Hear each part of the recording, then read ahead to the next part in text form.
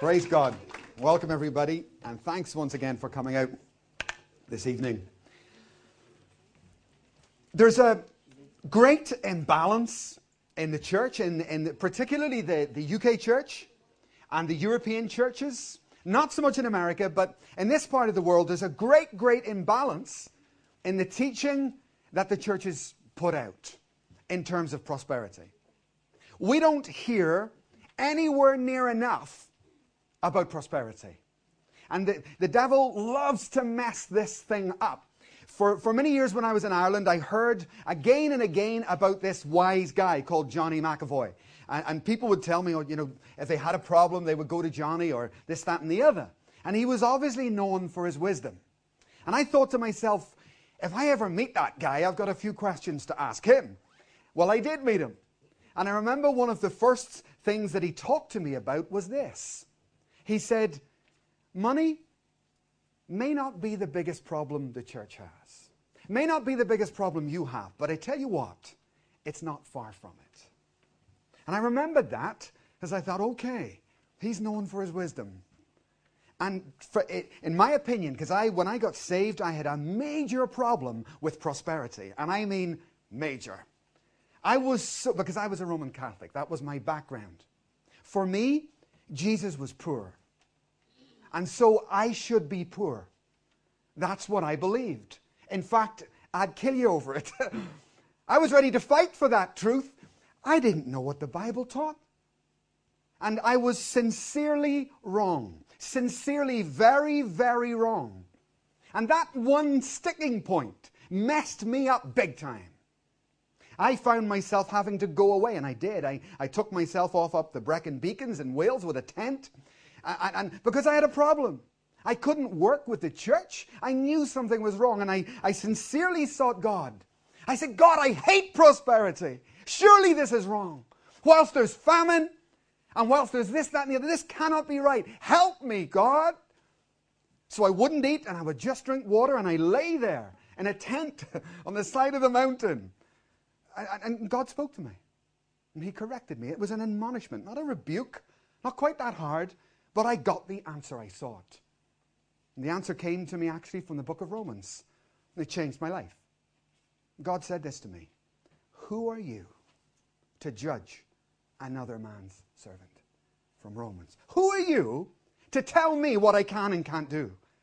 Who do you think you are to tell me I can't bless this servant or that servant? Who are you to judge another man's servant? And I was delivered. I was free from that, because it was a bondage to me, We need to hear much more, not less. Much more teaching about prosperity. Much more.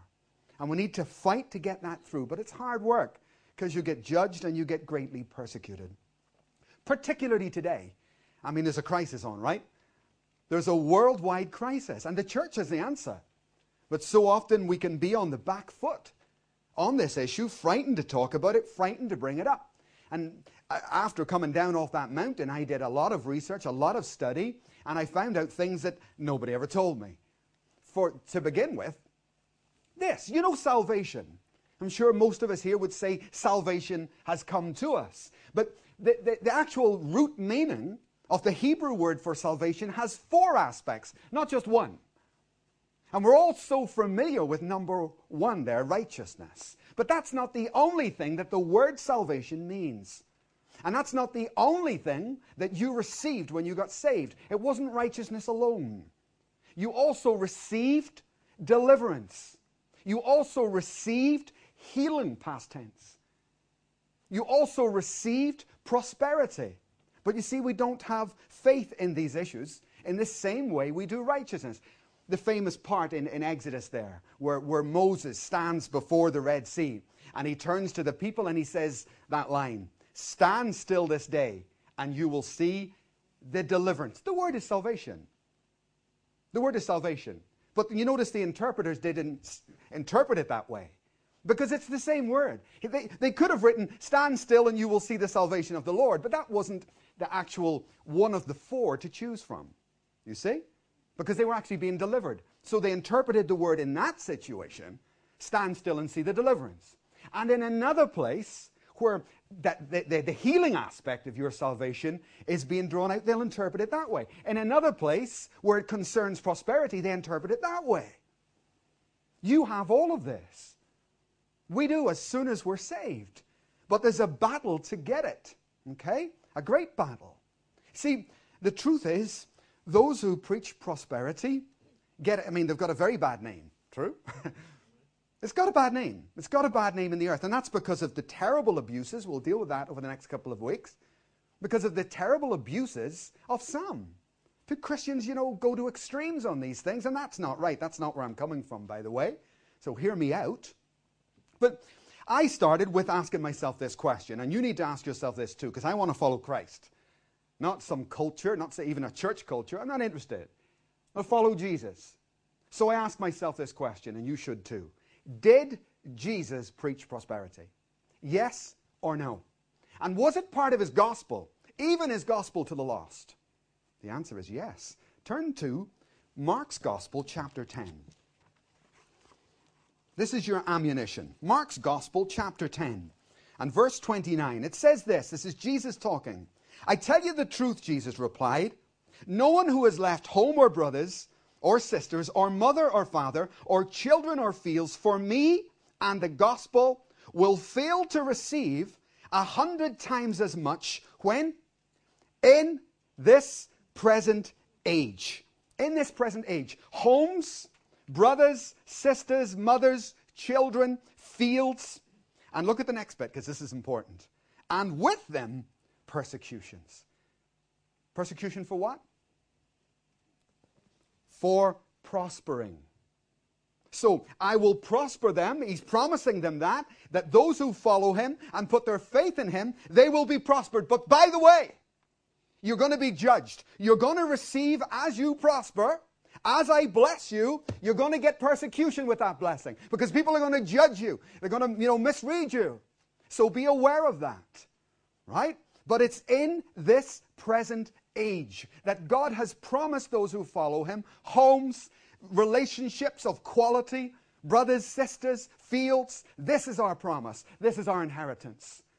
But what a good job the devil has done, really, of playing into the religious mindset that so many of us have, and I certainly came to the church with. So there's 4 aspects to the salvation that you have. But sadly, currently, certainly in Europe, the church focuses on number 1.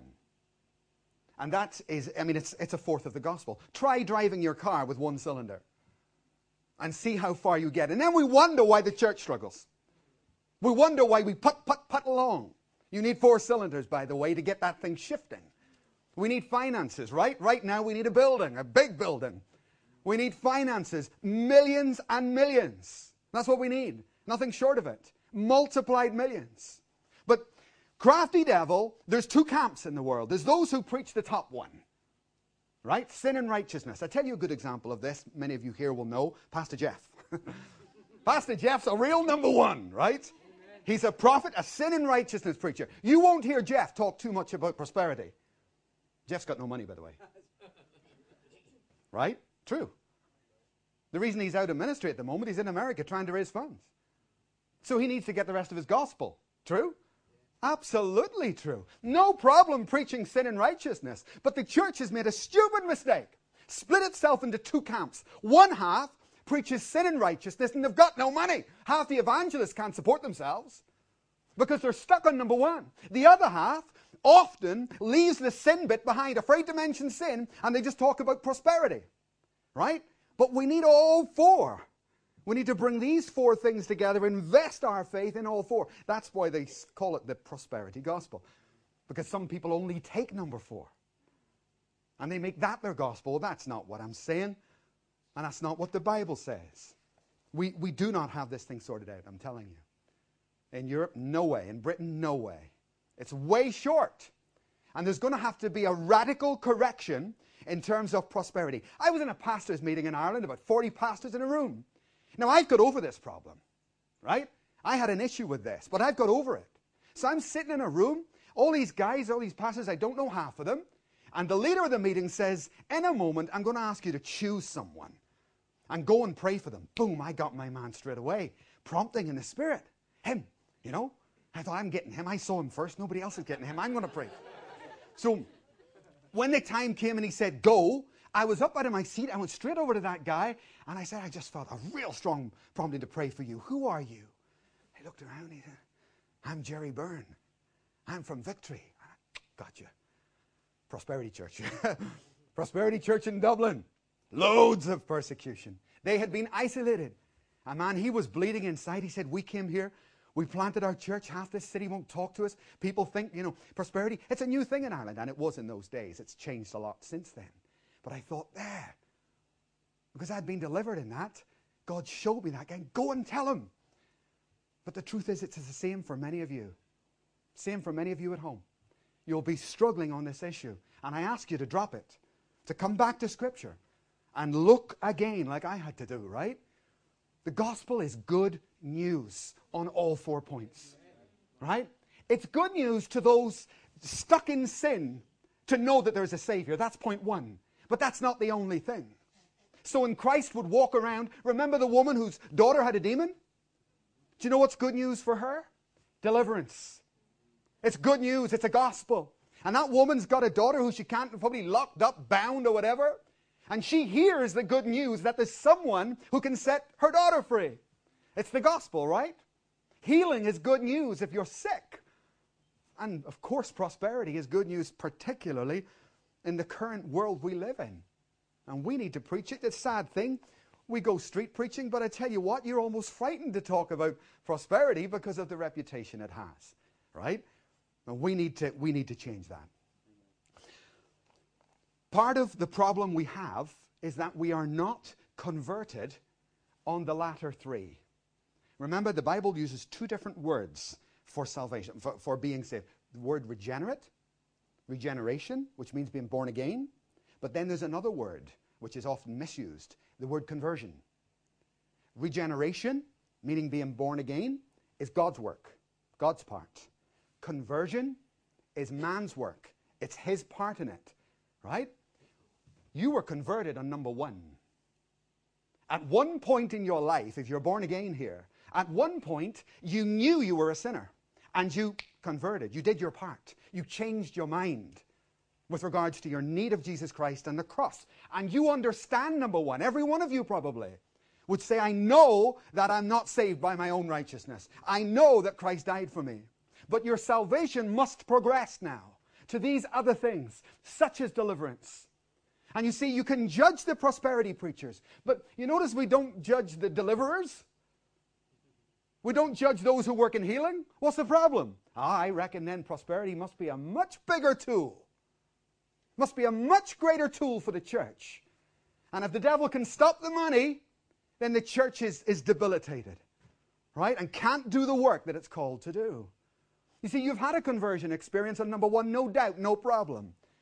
But we're so quick to judge those who have a conversion experience on the last one, right? So those who talk about, say, deliverance all day, it's because they've changed their minds. They know it, they understand it, they've got faith in it, and we've got no problem. Those who do, like Stephen Anderson. Remember Stephen Anderson came here?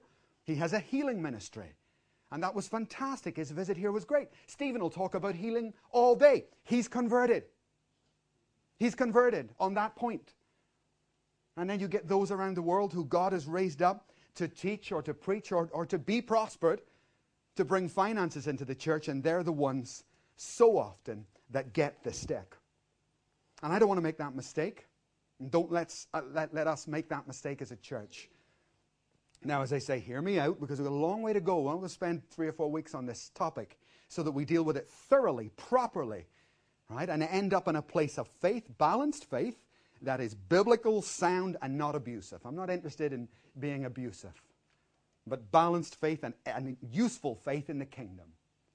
So what are the obstacles then? Here we are, we're at the beginning of this walk. God wants to definitely prosper us, 2009, and off we go. What are the obstacles that I'm likely to face?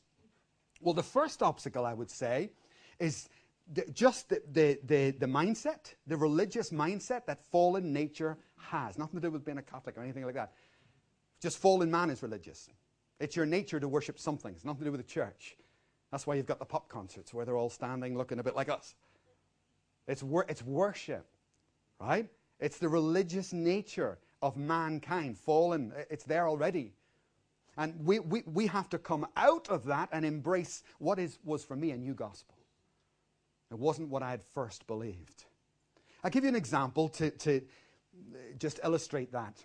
I'm from Ireland, and not many people know this, but St. Patrick came to Ireland in 432. He was a born-again believer. You can tell that from his writings. And he created a charismatic church in Ireland, a powerful charismatic church. And it lasted, long after his death. Now, the Roman Catholic Church sent envoys to Ireland to try and get them to come under Rome. But Patrick's descendants said no, they wouldn't do it. In fact, the Catholic Church was imposed on Ireland centuries later by England. Not many people know that, but it was. But this is what happened. The English imposed foreign rule, Roman Catholicism in Ireland, and then a few centuries go by until I'm born. Now, I'm born and I'm Irish. I tell you what, the Irish are notorious for holding on to their faith, Irish Catholics. Even though it was the wrong faith. Even though it wasn't their original gospel. So I got saved there. And then you go to people who were Catholics just like me, you bring them the gospel, the original gospel, and they defy it. That's not the, yes it is. This is the original truth. This is the truth that something else was imposed upon you. But they can't, let it go so often. That's what you're up against. It's a lot easier to learn than it ever is to unlearn. We become loyal to the thing we first believed, even if that thing was wrong. We tend to stick to our guns, even if it's wrong, reluctant to let go, reluctant to let new truth in, and that's a major blockage to people. And I see that in my own culture. So let me challenge you. Where are you on these things? Have you come out of it? Can you identify movement in your life? Because we need to. The second thing that blocks us from prospering, from going on in the kingdom, is just good old-fashioned guilt. Guilt it will puncture your faith, as it were, like a balloon. Where there's guilt, faith can't grow. Faith can't arise. And the truth is, we, even as born-again, Spirit-filled believers, we can still struggle with sin and still struggle with guilt. And that will stop you prospering, guarantee you. Right? Good example of that's the prodigal son. Now, he goes so far away from God, messes his life up so badly, he ends up in a pigsty. But it's God's will to prosper him. He's in that pigsty, and he starts to work his way back. You know the conversation. I will go back and hire myself out to my father, right? No prosperity there. No blessing there. He's not expecting blessing because he's full of guilt. He arrives back with the father. The father says, kill the fatted calf, prosperity. Put a ring on his finger, prosperity. Put a robe on it, prosperity. And he says, no, don't do that to me. I don't deserve it. I'm nothing but a sinner. See? Guilt in you will be a wall between you and God when he tries to cause you to freely receive, like Peter pushing away the bowl, like the prodigal son rejecting the free gift of the Father. Guilt within us can also stop us prospering. So we need to overcome these or we'll never move forward. Religious mindsets, guilt, or having a penance-type approach to God. See, with righteousness, we get stuck. We get stuck. And many mature believers, and maybe you've been saved 10, 15, 20 years. Fine, no problem. But let me tell you, there's many people who've been saved 10, 15, 20 years, and they still only know Jesus as Savior and Lord. And that's it. That's all he is to them. He's a Savior, and he's their Lord. And yet he's so much more. He describes himself in a multitude of ways. He describes himself as the King of... Okay. So I got to be a king then, right? He's the King of Kings. Kings rule. Kings reign. Kings are certainly prosperous. But he's not a king of just anybody. He's a king of those who know themselves as kings. He's the King of kings. And you've got to see yourself that way. But some only know him as the Christ on the cross, as Pastor Tom prophesied here one Friday. We've got to get past the cross. Right? And many people get stuck there in a penitent religious lifestyle and never proceed to know him as, by all means, Savior and Lord. Amen. But he's also the King of kings. He's the King of those who will take authority on earth, who will take a city like this. Amen? That's what he's looking for in us. Shake off the religious mindset. Shake off your cultural loyalties, which are false loyalties. False loyalties, I tell you. We need to put them down and embrace that word right there. Listen to Jesus and follow him and him alone. Don't be a prodigal son. Right? Where are you with the progression of your gospel? Are you a prodigal? Turn to 3 John a moment.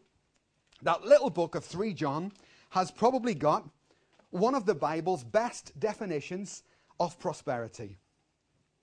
3 John.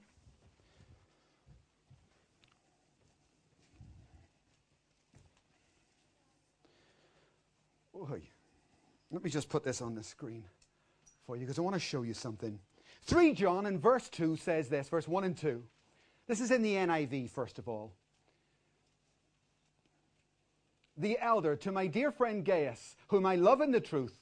Dear friend, I pray that you may enjoy good health and that all may, look at this, all may go well. Go well. That all may go well with you, even as your soul is getting along well. Right? This is the New International Version. Now look at the New King James Version. To the elder, to the beloved Gaius, whom I love in the truth. Beloved, I pray that you may. What's the difference there then? Why did the NIV choose to use the word go well instead of the word prosper? Well, the answer is because that's exactly what John says here. He's using a traveling term, if you like. And he's using a term, if you can imagine, I used to travel quite a bit. And I would get my case out. And I would start to pack everything that I needed for any trip that I would go on. Now, I would pack it, and then Jeanette would come in and unpack it. You know how it is. Right? I'd have my stuff. I'd say, right, I've got my teddy bear. I've got my coffee. Right? That's important. I don't need anything else, do I? And then she'll come in and she'll do all her stuff and take it all out. But listen, by the time she's done, the idea is that I can zip this thing up. By the time she's finished, I'm supposed to say, got it. I've got everything I need. That's the go well. Prosperity is everything you need for your life, for your ministry, everything you need. And that's what John is getting at. I pray that you receive everything you need. But hey, look what's on the bag.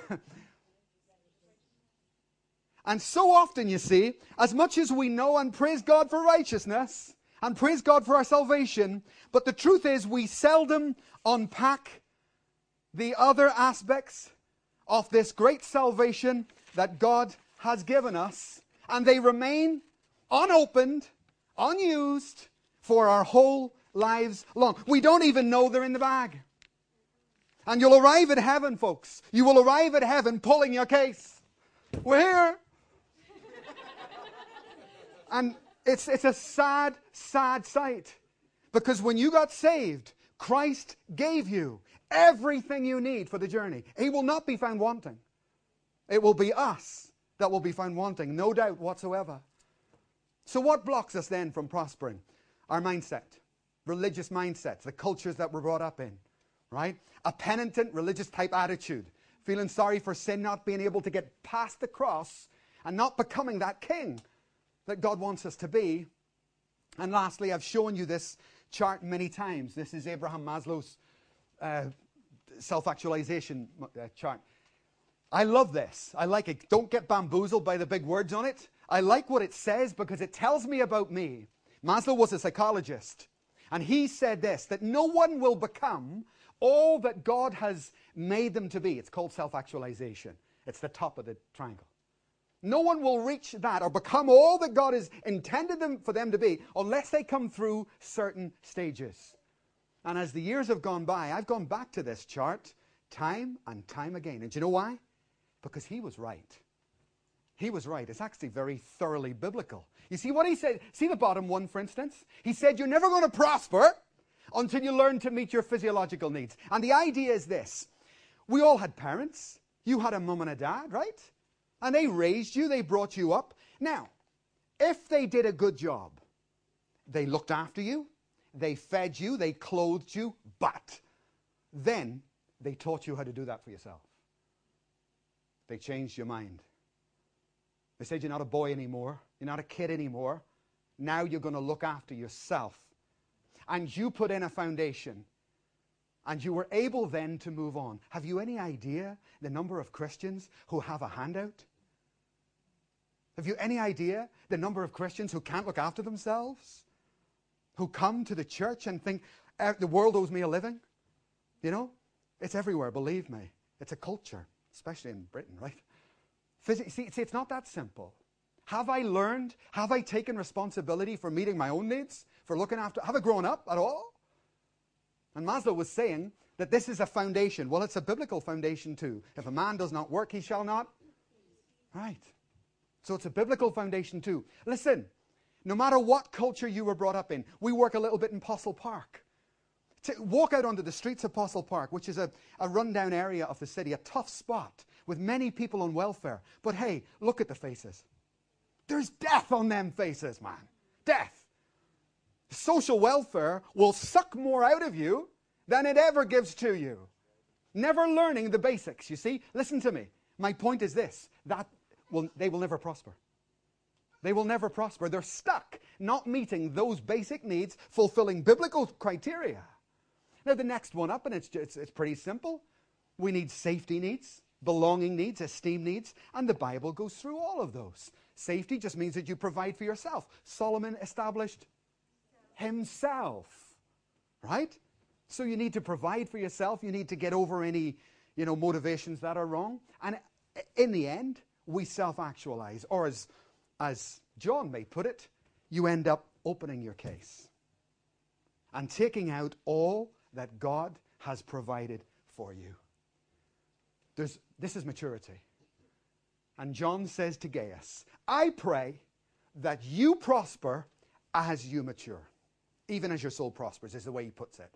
As you grow up, Gaius, as you prove yourself to be the man, to take the lead, to meet the needs of your family, your home, as you do that, as you mature, I pray that you also prosper. So whatever the blockages are for you, I had major blockages to prosperity. And I had to, deal with them one by one, and I'm still working on them constantly. What's yours? What keeps you from being that king whom Jesus can lead as your king, the King of Kings? What stops you from unpacking this case? Whatever it is, overcome it. Overcome it. Amen? Amen. Let's bow our heads. I'm going to invite the guys back. Father, we ask you to lead us and guide us in the way we should go, not the way we would go, but the way we should go, that we would obey you and follow closely at your heel. And God, we lift ourselves as a church. Would you mature us radically in these days? And we don't know how long, God, we've got left on this earth.